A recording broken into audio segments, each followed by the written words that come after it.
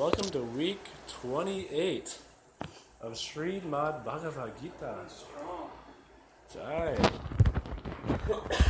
Those who are left standing are very devout, dedicated servants of Bhagavad Gita.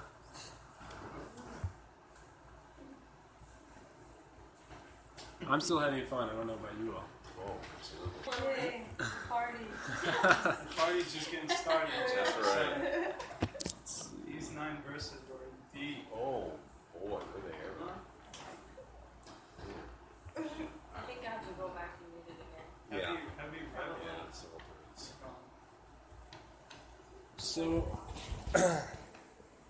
So we are entering a new phase of Bhagavad Gita. We finished with 6 chapters. And if you remember last week, were all of you here last week? Yes. Alina, okay. Chaitanya Leela. We're all doing the same. Yeah, So I still- to myself, too. we're still Yeah. working through it. I'm working on it. It was really interesting, the conversation about Krishna was saying one who does good is never overcome the evil. So when you bring a light, it always extracts the darkness. And the more light that's there, the more darkness goes away. And so to answer Arjuna's question, Krishna is saying, well, those who are short-lived in their yoga practice, they go to heavenly planets, then they come back and they take birth in a family of aristocracy or righteous family, which is not as good as those who do yoga practice for a long time. Those who do yoga practice for a long time and then they fall, they'll take birth in the family of righteous brahmanas or Vaishnava. So you can see the extreme value. A long practice of yoga is not easy. Yoga is not easy. Lord Chaitanya's yoga, that's pretty easy. Generally, yoga is not very easy. Right. So that was very wonderful. And then Krishna ends by saying the highest yoga is Krishna consciousness. And then Srila Prabhupada, in the first purport to the seventh chapter, he really nicely kind of summarizes and then lays the stage for what we're going to be experiencing. So I'd like to just briefly read that again. In the 7th chapter of Bhagavad Gita, the nature of Krishna consciousness is fully described. Krishna is full in all opulences, and how he manifests such opulence is described herein. Also, 4 kinds of fortunate people who become attached to Krishna and 4 kinds of unfortunate people who never take to Krishna are described in this chapter. In the first 6 chapters of Bhagavad Gita, which we just went through, the living entity has been described as non-material spirit soul, capable of elevating himself to self-realization by different types of yogas. At the end of the 6th chapter, it has been clearly stated that the steady concentration of the mind upon Krishna, or in other words, Krishna consciousness, is the highest form of all yoga. By concentrating one's mind upon Krishna, one is able to know the absolute truth completely, but not otherwise.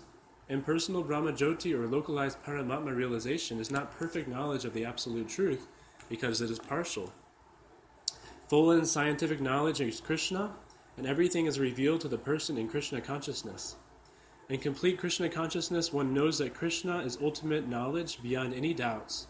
Different types of yoga are only stepping stones on the path of Krishna consciousness. One who takes directly to Krishna consciousness automatically knows about Brahma Jyoti and Paramatma in full.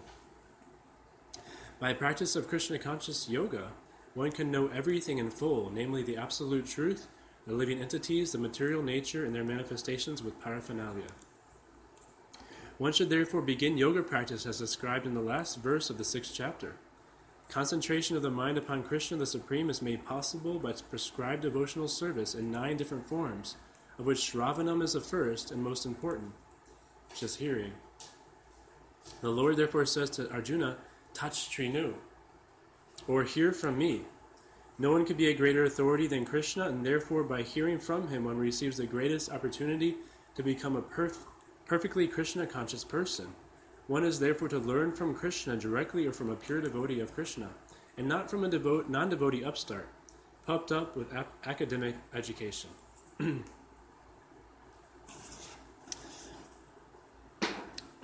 So then Srila Prabhupada mentions these beautiful verses from Srimad Bhagavatam that describe the whole process of Krishna consciousness, starting with hearing, and how this knot of material affection can become removed. And so, yeah, like Prabhupada is saying, this is laying the stage for getting into more details about the opulence of the Absolute. This is knowledge of the Absolute. Then we're going to go into attaining the Supreme, and then opulence of the Absolute, and then the universal form, and then devotional service. So this is now the heart of Bhagavad Gita, and it's solidified by the first 6 chapters, and then it's singed by the last 6 chapters. It's finalized. So this is exciting. And who would like to share first? All raise your hands at once. Okay. You look great. Really? Brave or great? Brave, Yikes. brave and brave. So, I chose a little part from text 2 that I thought it was amazing. And it goes, when the cause of all causes becomes known, then everything knowable becomes known, and nothing remains unknown. I mean, that sentence right there, we can have a whole class on it. Like, really? Yeah. That's crazy. So this is what I wrote. Let me pull it up. So in understanding, I wrote, when you become a devotee of Krishna by simply focusing on serving him and becoming Krishna conscious, everything else falls into place like a puzzle piece, and everything that is essential to know is all of a sudden known. And I put as an application, keep growing in my Krishna consciousness and remembering who I am, and most importantly, who he is. That's, and summarized, that's what I put. Very nice. You see like a tree, and each different branch has different variety of knowledge to be known. And so you're asking one particular leaf or branch, hey, can you tell me about your branch? And they say, oh, yeah, like this. But if you get to the root, it has the whole tree. It knows everything. And that little branch or that little leaf or stem, it only has a little knowledge of that little particular branch on that gigantic tree. And Krishna says in Bhagavad Gita, this tree is basically limitless. So we're frustrated because our nature is to have knowledge, to know. And we're only getting like little bits, little drops, tiny bits of knowledge, hardly anything. But when you have Krishna, you have everything. He's the reservoir of knowledge. So when you tap into that reservoir, you can know all the branches, the whole tree. And you're like, okay, too much. Well, yeah, and then for a devotee, yeah, actually Arjuna is kind of does this in the 11th chapter. We're getting there. Arjuna has that response. Hold on. Turn the volume up. Let me go through these verses again. So yeah, Arjuna, when he saw Krishna's universal form, he said, Hare Krishna, it's very wonderful, but I'd rather just see you. But then when you have Krishna, you have everything. So. Okay, very nice. Would you like to follow? Yeah, sure. I just chose a line in the purport,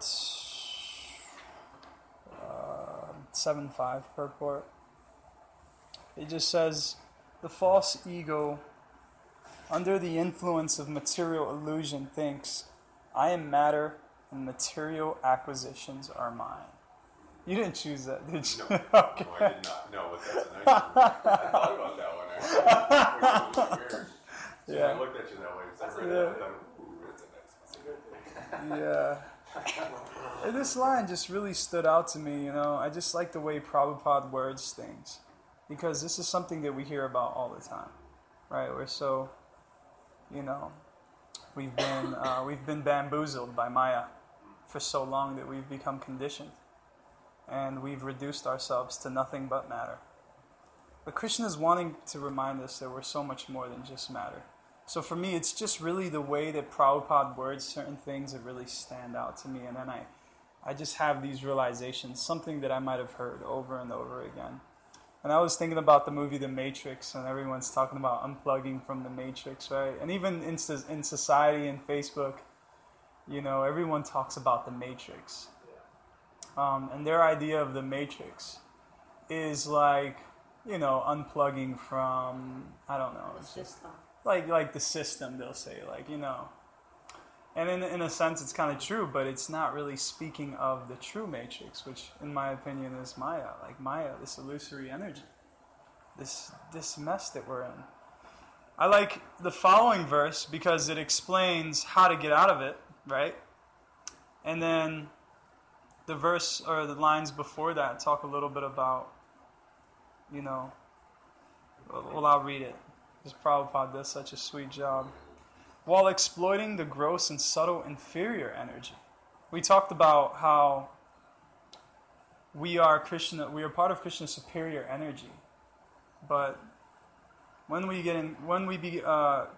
become contaminated with Krishna's inferior energy, which is this material energy, then we have the tendency to fall under illusion.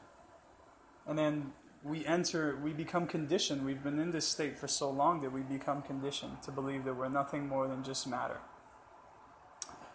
So he says, when exploiting the gross and subtle inferior energy matter, the superior energy, the living entity, forgets his real spiritual mind and intelligence.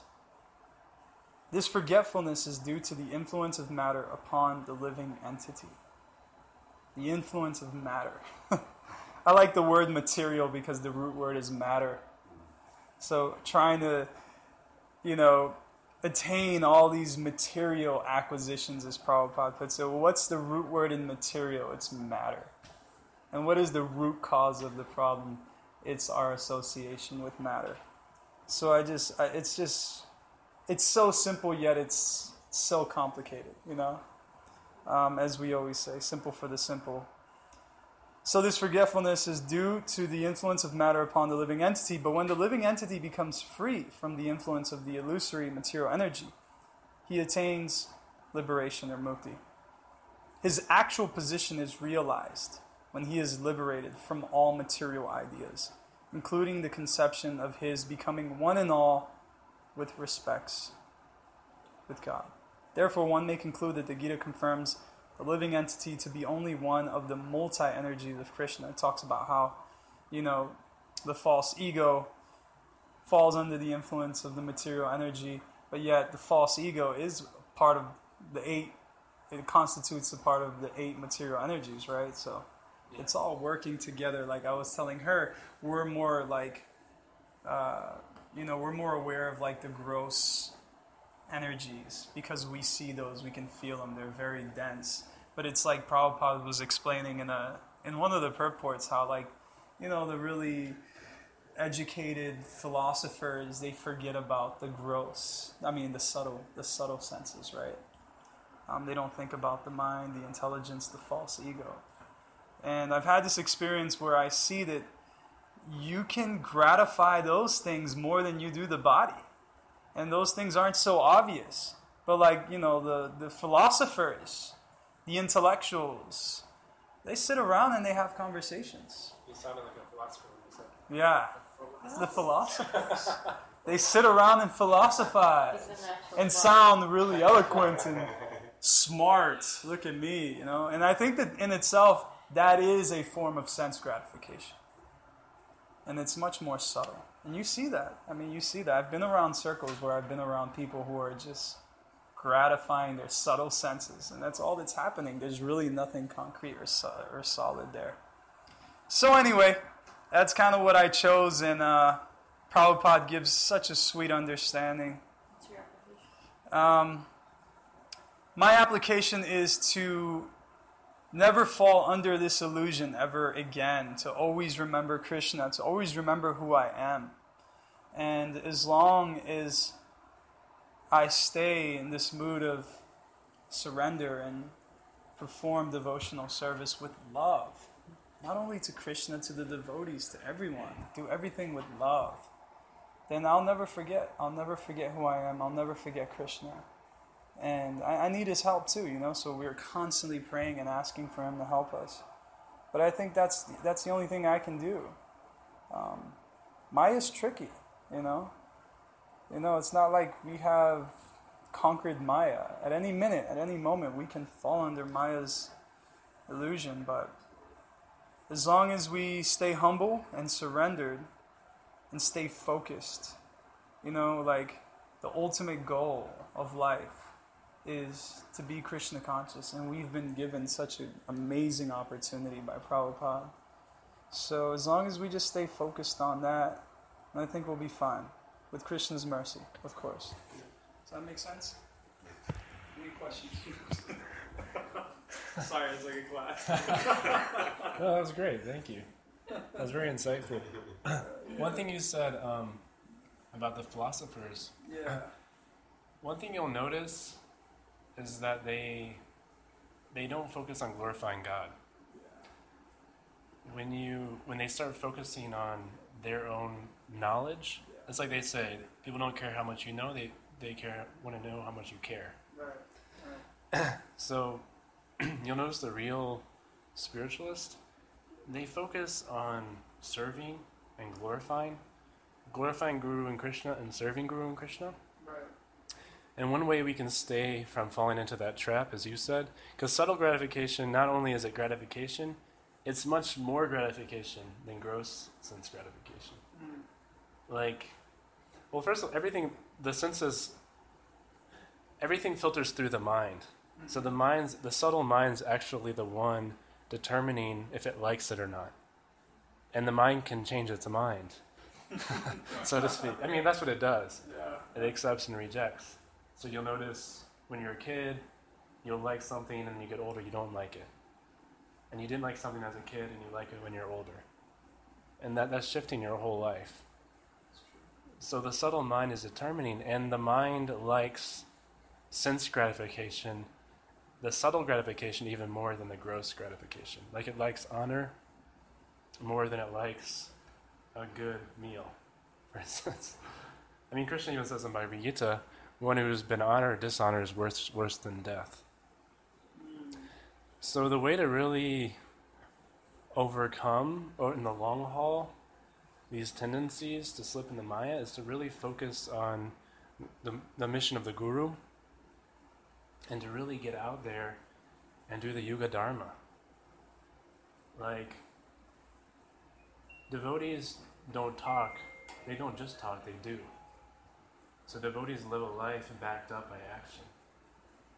So devotees glorify the Lord and serve the Lord simultaneously. So that's why we talk about Krishna and then we go out on Harinam. So I hope you all are coming on Harinam tonight. We're not, fortunately.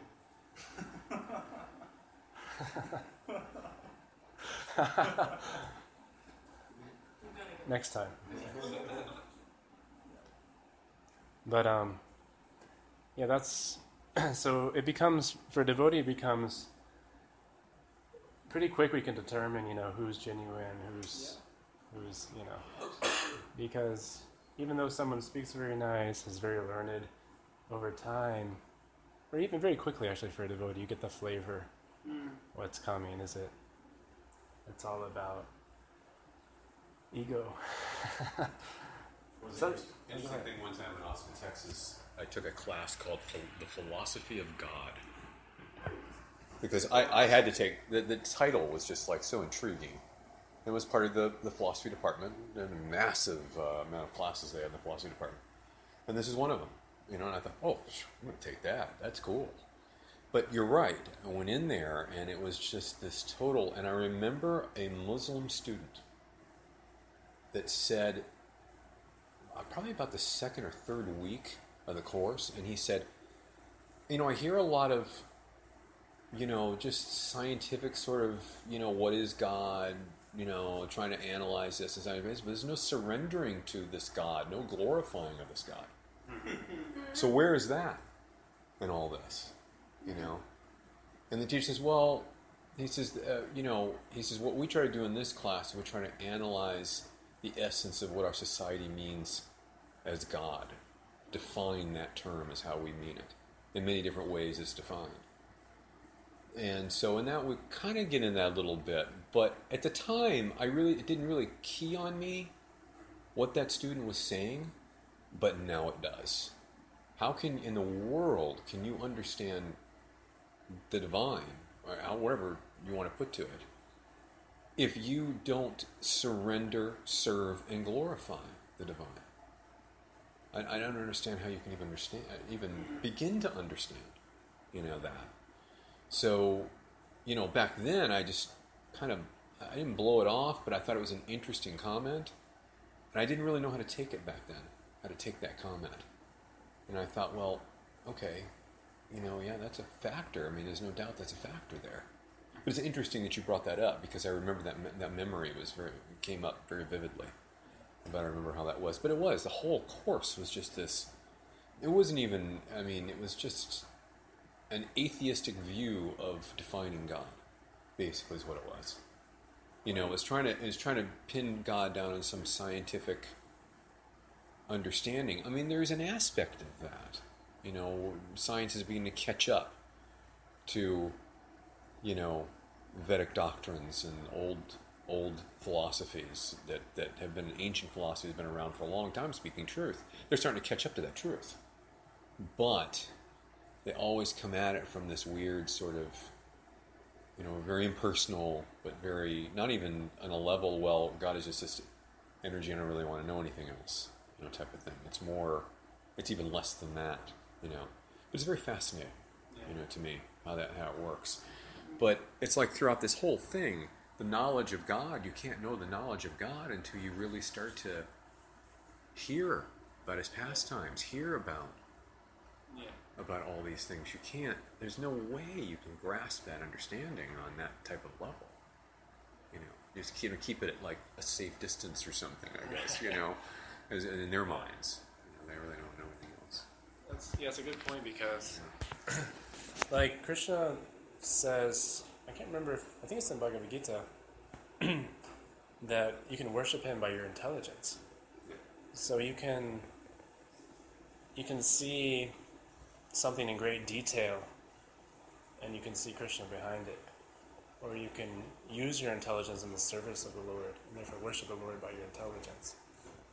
But because there's a difference between that and what scientists are doing, because they're using their intelligence trying to forget God and manipulate God's energy. So there's no respect there. So that's not Brahman realization. Brahman realization is a first level of God realization.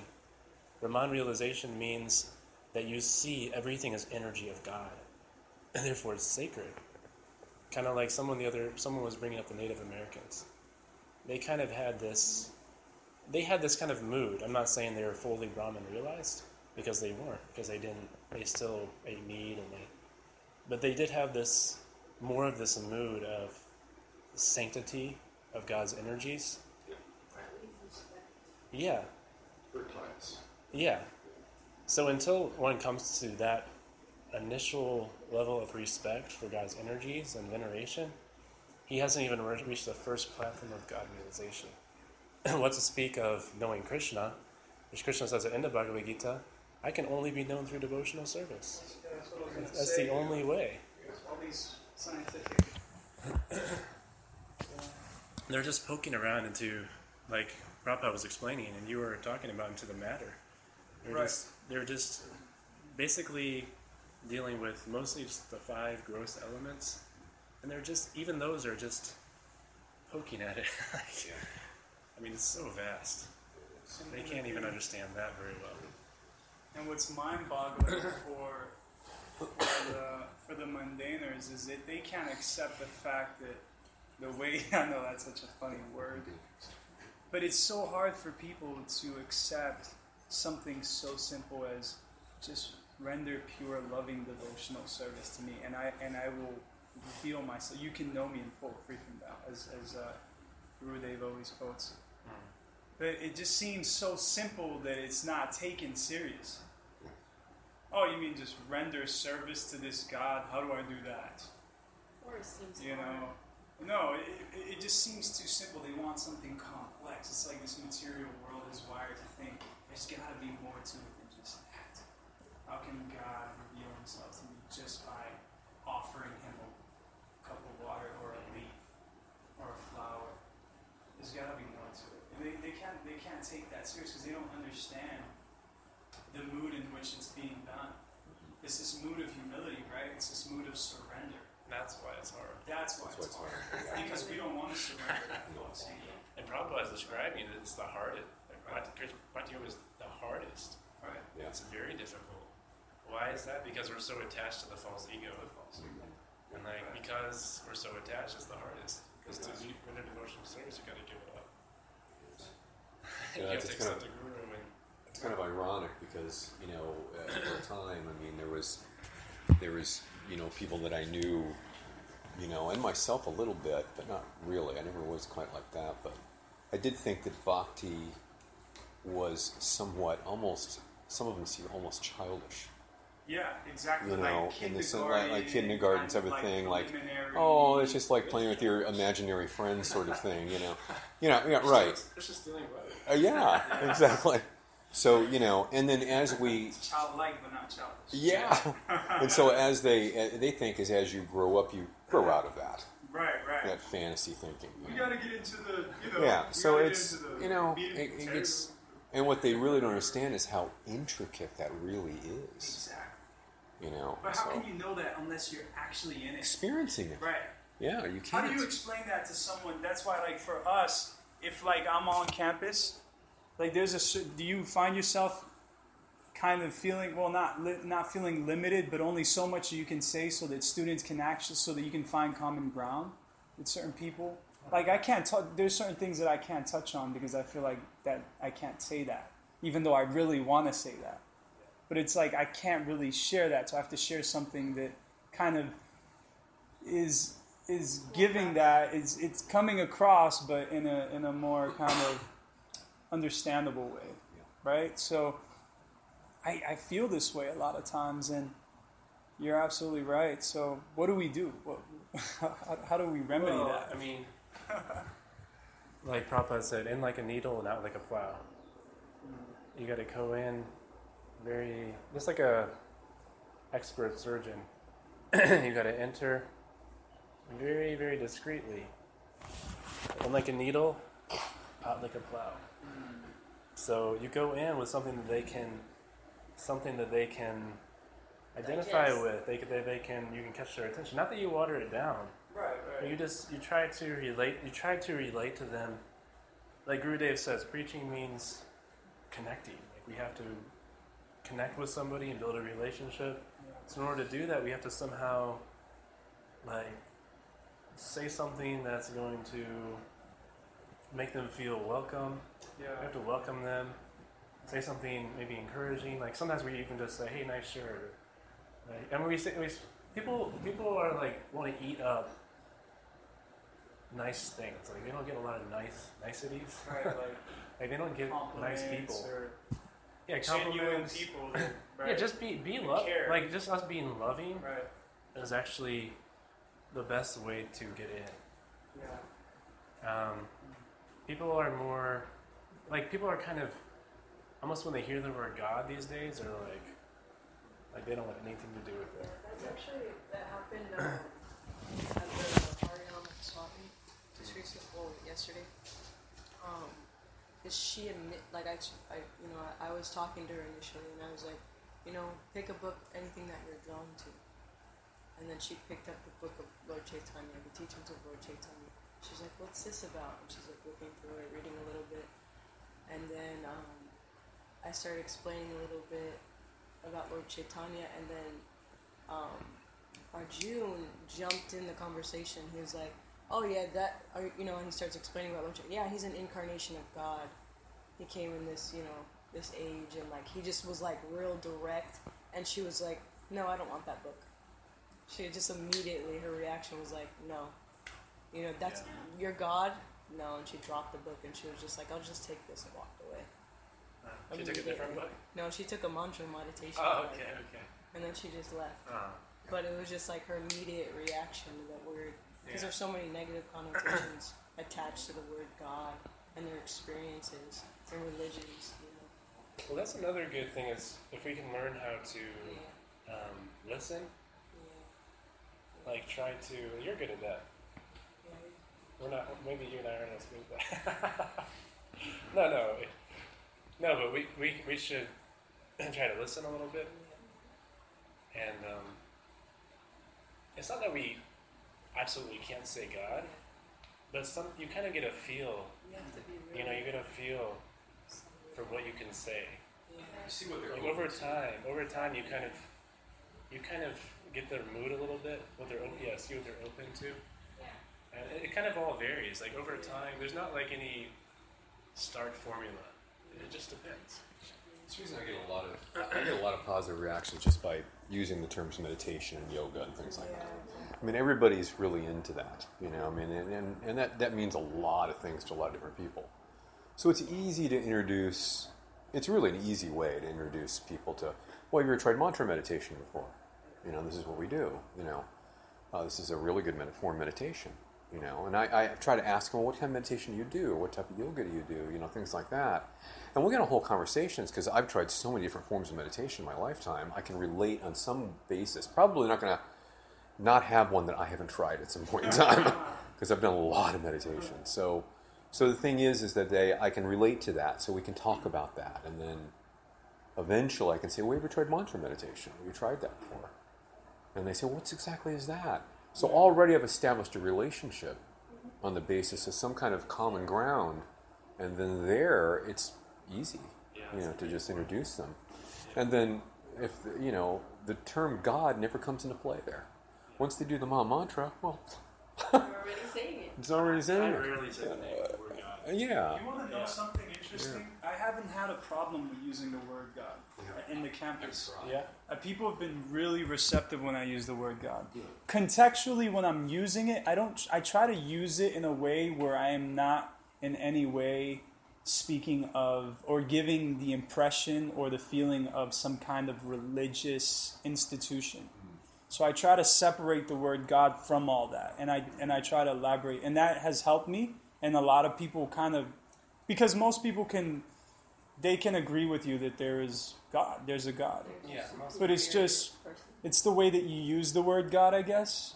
They're afraid of being misled. Right, and you're right. When I connect with people and I hear them, I have the most successful preaching.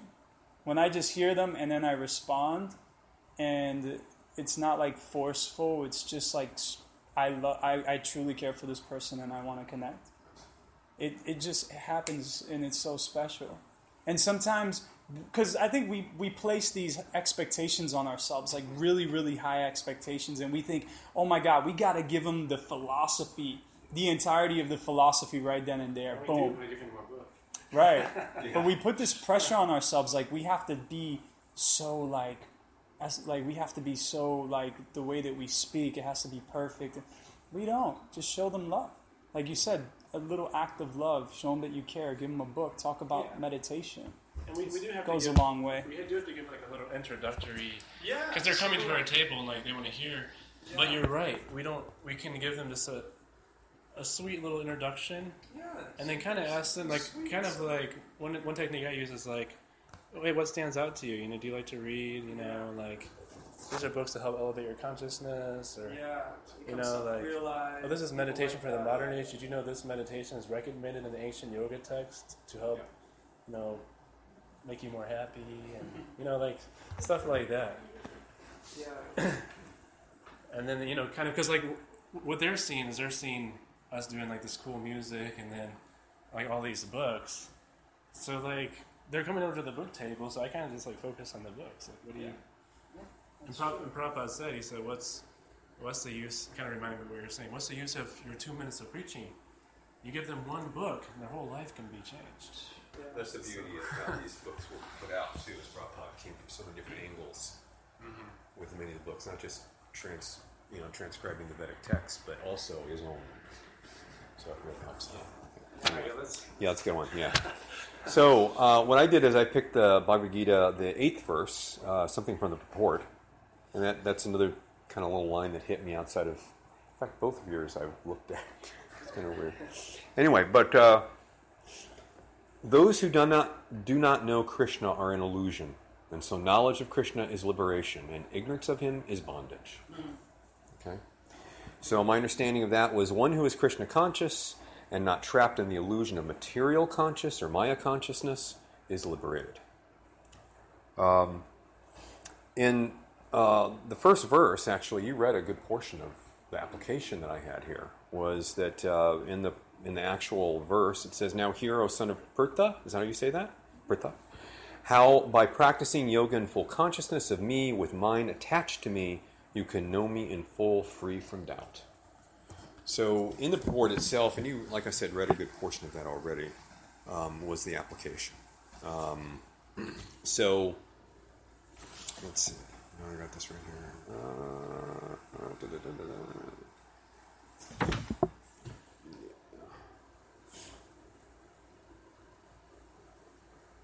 Okay, so by concentrating one's mind upon Krishna, one is able to know the absolute truth completely, but not otherwise. Impersonal brahmachotis or localized paramatma realization is not perfect knowledge of the absolute truth because it is partial. Full and scientific knowledge is Krishna, and everything is revealed to the person in Krishna consciousness. In complete Krishna consciousness, one knows that Krishna is ultimate knowledge beyond any doubts. Different types of yoga are only stepping stones in the path of Krishna consciousness. One who takes directly to Krishna consciousness automatically knows about Brahmayoti and Paramatma in full. And so, and it goes, and you pretty much read the rest of it before, so I'm going to repeat that. But, that's it. Just, I always go back to the Maha Mantra, chant. Let the chant take you. Just give into it, as best you can. And in meditation, oftentimes you can, if you're that form meditation, you can certainly do that. You just give into that. And everything will just start to happen, And then you'll have an interest to hear more. Then you gain an interest to do this and do that, about devotional service and start to serve. And, I want to know more. Oh, this is, ooh. And that's how you apply that, And so, if that's the case, then you'll never be in bondage. As long as you just keep that going, then that's liberation. Yeah, Lord Chaitanya said that's the watering process. You're right, everything comes from watering that seed of devotional service through doing a chant.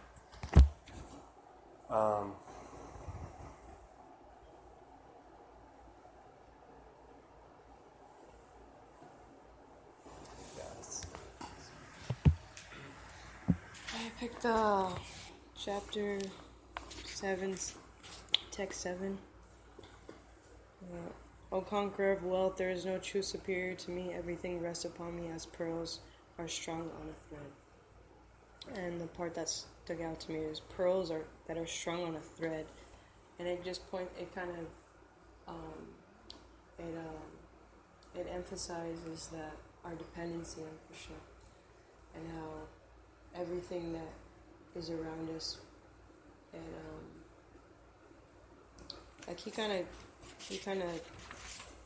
he speaks to Arjuna. He says, "I'm the fragrance of the earth, and the heat and the fire, the lives of all that lives, and the penances of all of aesthetics." And he's just saying that I am all of these things. I am the sound. I'm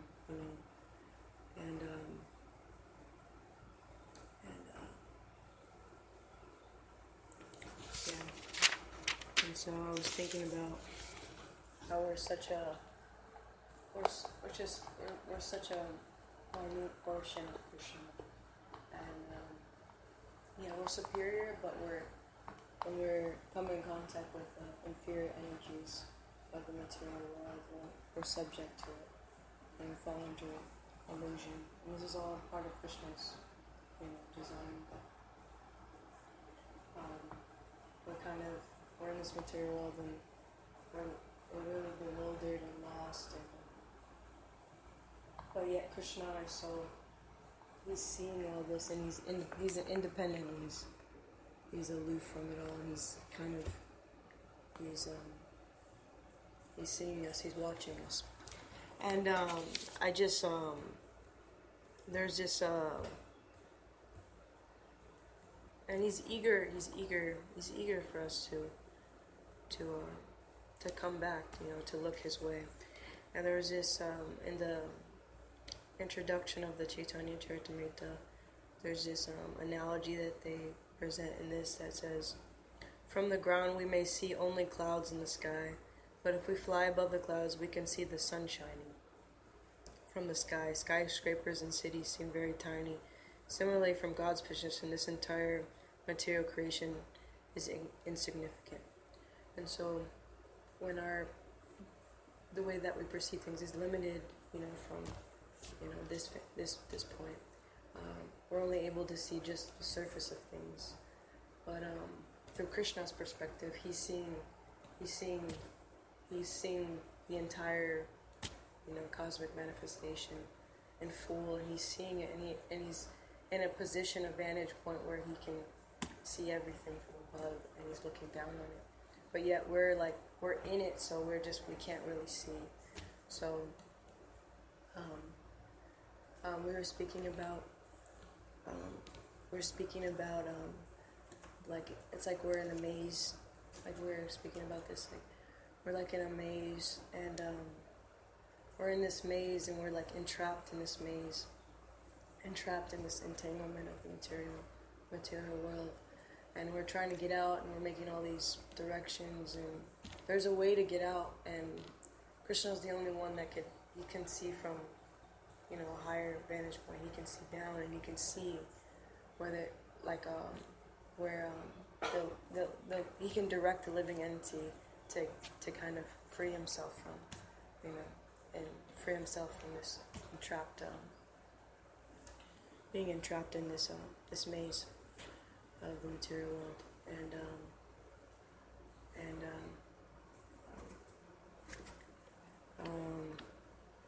Nesta was saying that, we get to a point where we're so exhausted, and we're so burnt out by the material energy, and we're looking for solutions, and then we look up, and we're so just seeing in front of us, seeing just what's around us, and then there is a point where we look up and we see Krishna, and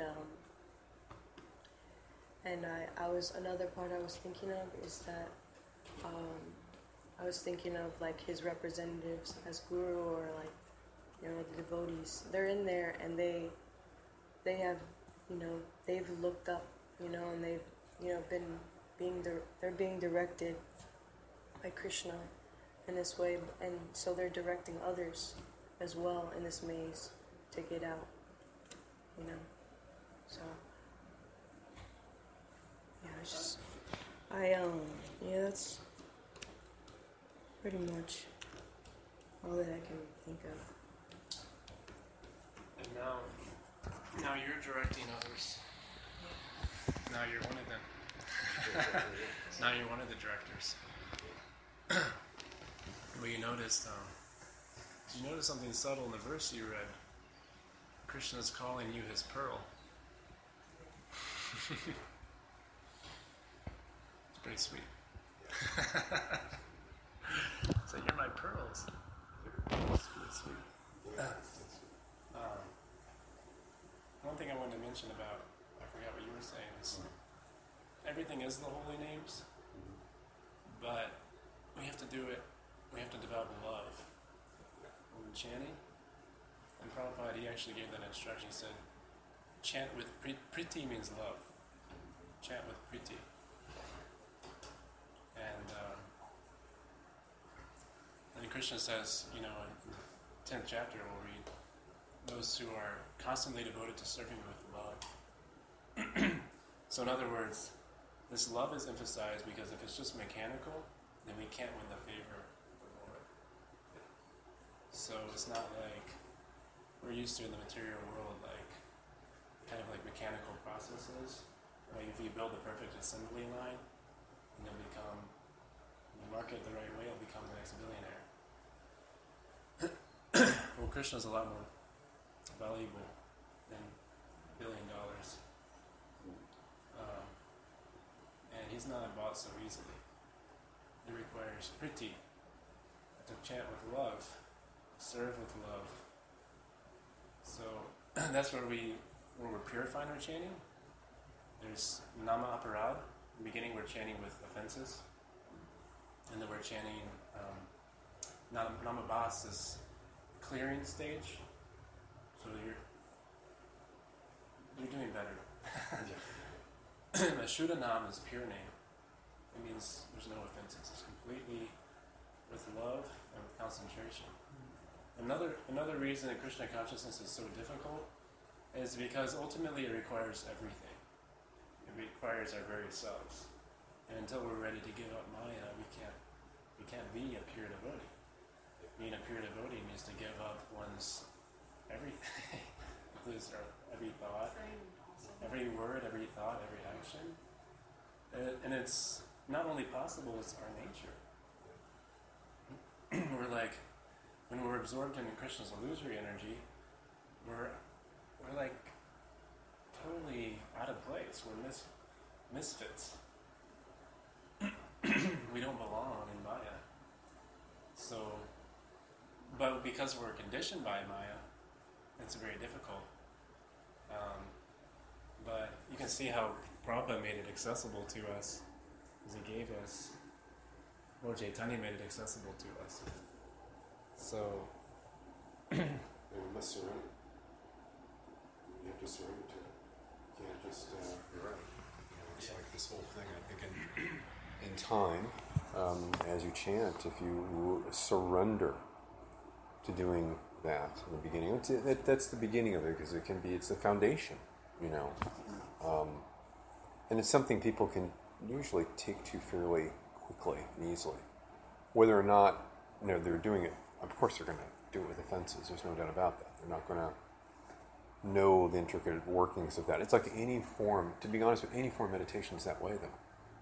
Even in Buddhism, they say, when you start meditation, you may have a one moment where you have this kind of like bliss a little bit, and then after that, it's just like your mind's just going, oh my goodness. You can't quiet your mind. Your mind just totally bombarded all the time. Well, there's no way you really can, not that way. But as time goes by, you can get a little bit better at it. But it takes a long time to get that way. But again, it's consistency, and with this, it's love and surrender, as you say. You have to surrender to Krishna. You have to surrender the whole process, or else... Krishna says, he says, when we're constantly devoted to serving him with love, then he'll help us. He carries what we lack. So when you ask, is it possible to love? Well, our nature is to love. So not only is it possible, but it's our birthright. We're meant to be absorbed. And when it becomes so ecstatic, that we don't want to do anything else or think of anything else, then we're in Goloka Vrindavan. Goloka Vrindavan isn't just a geographical location. Goloka Vrindavan is wherever, it's Goloka, the Goloka mood, Goloka attitude, thought, consciousness. Wherever the devotees' hearts are. Goloka can be right here. It's not like Goloka is just in the Vaikuntha world.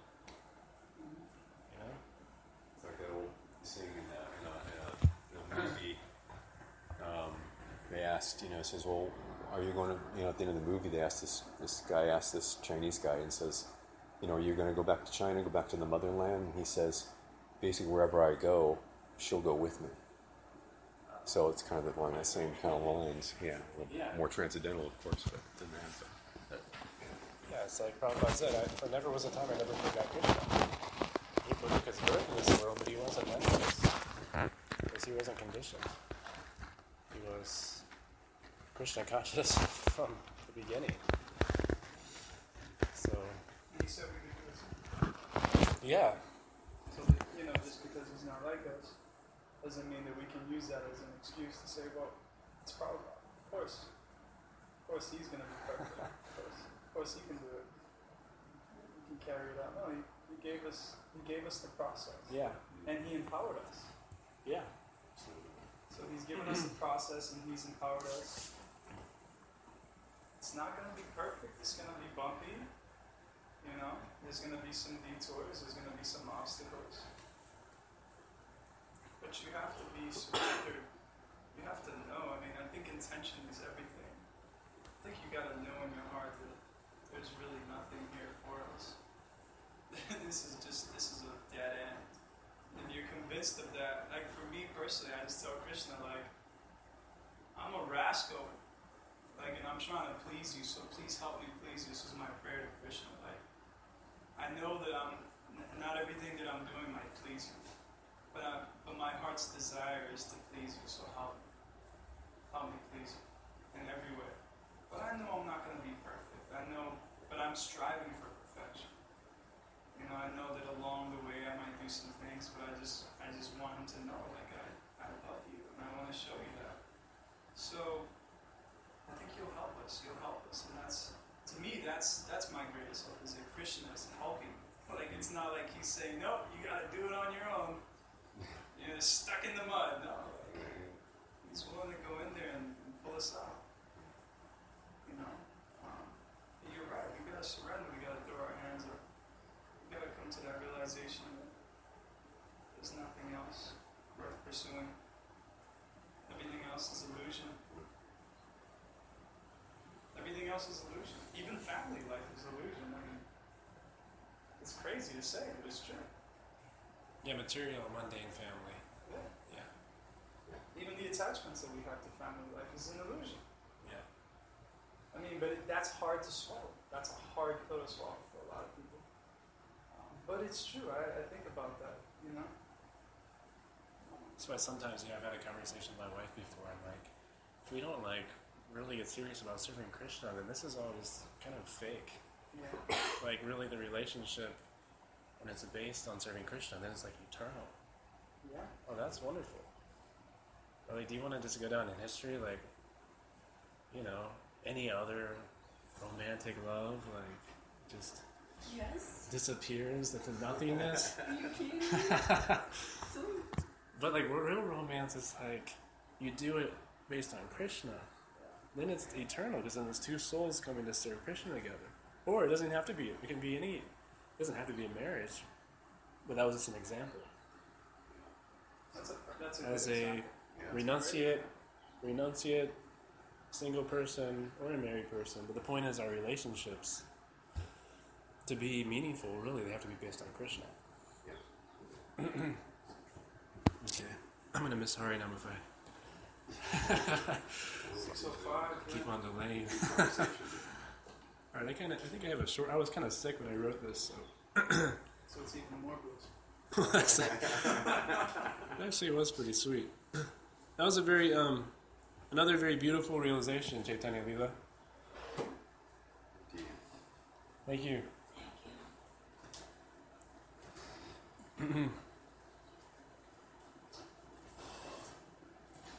So my discovery was part of the purport to 7.9. Punya means that which is not decomposed. Punya is original. Everything in the material world has a certain fragrance. As a fragrance in a flower or in the earth, in water, in fire, in air, etc. The uncontaminated fragrance, the original fragrance which permeates everything, is Krishna. Krishna smells good. Alright, that's the purport. Understanding. Everything in the material world is a shadow reflection of pure spiritual energy. Therefore, although things taste wonderful at a certain point, eventually they lose their flavor and become distasteful and detestable. A large part of our experience in the material world is trying to maintain the freshness and newness of the material energy, but such endeavors are ultimately a failure. The nature of shadow is to move and disappear. Similarly, the nature of the material energy is to shift and become vanquished. Yet our mind tricks us into purchasing such a poor investment. The uncontaminated, eternal, original fragrance is Krishna, the Supreme Beautiful Lord. Application. This is a reminder to constantly breathe in the fragrance of Krishna consciousness, and in doing so, live eternally in that ever-fresh spiritual aroma. Then I won't have to struggle for freshness and a losing battle against the material energy. Maintaining that which can't be maintained for very long. Yeah. That was sweet. There was one line there that you said I'd like for you to repeat it about. It was like, what was it that you just said? The last part I wrote? Something about selling ourselves short or something Oh. along that line. Similarly, the nature of the material energy is to shift and become vanquished, yet our mind tricks us into purchasing such a poor investment. Right. Purchasing such a poor investment. Yeah, it's like you know an investment's going to crash. Right. It's like, I'm in, you know. Like, it's going to crash in 2 weeks. I'm all in. That's kind of the atheist mindset, actually. Yeah. They don't have any faith in better investment. Anything you want to add, Chaitanya Leela, before we end? Okay. All right, Rataraj Srimad Bhagavad Gita, Ki Jai.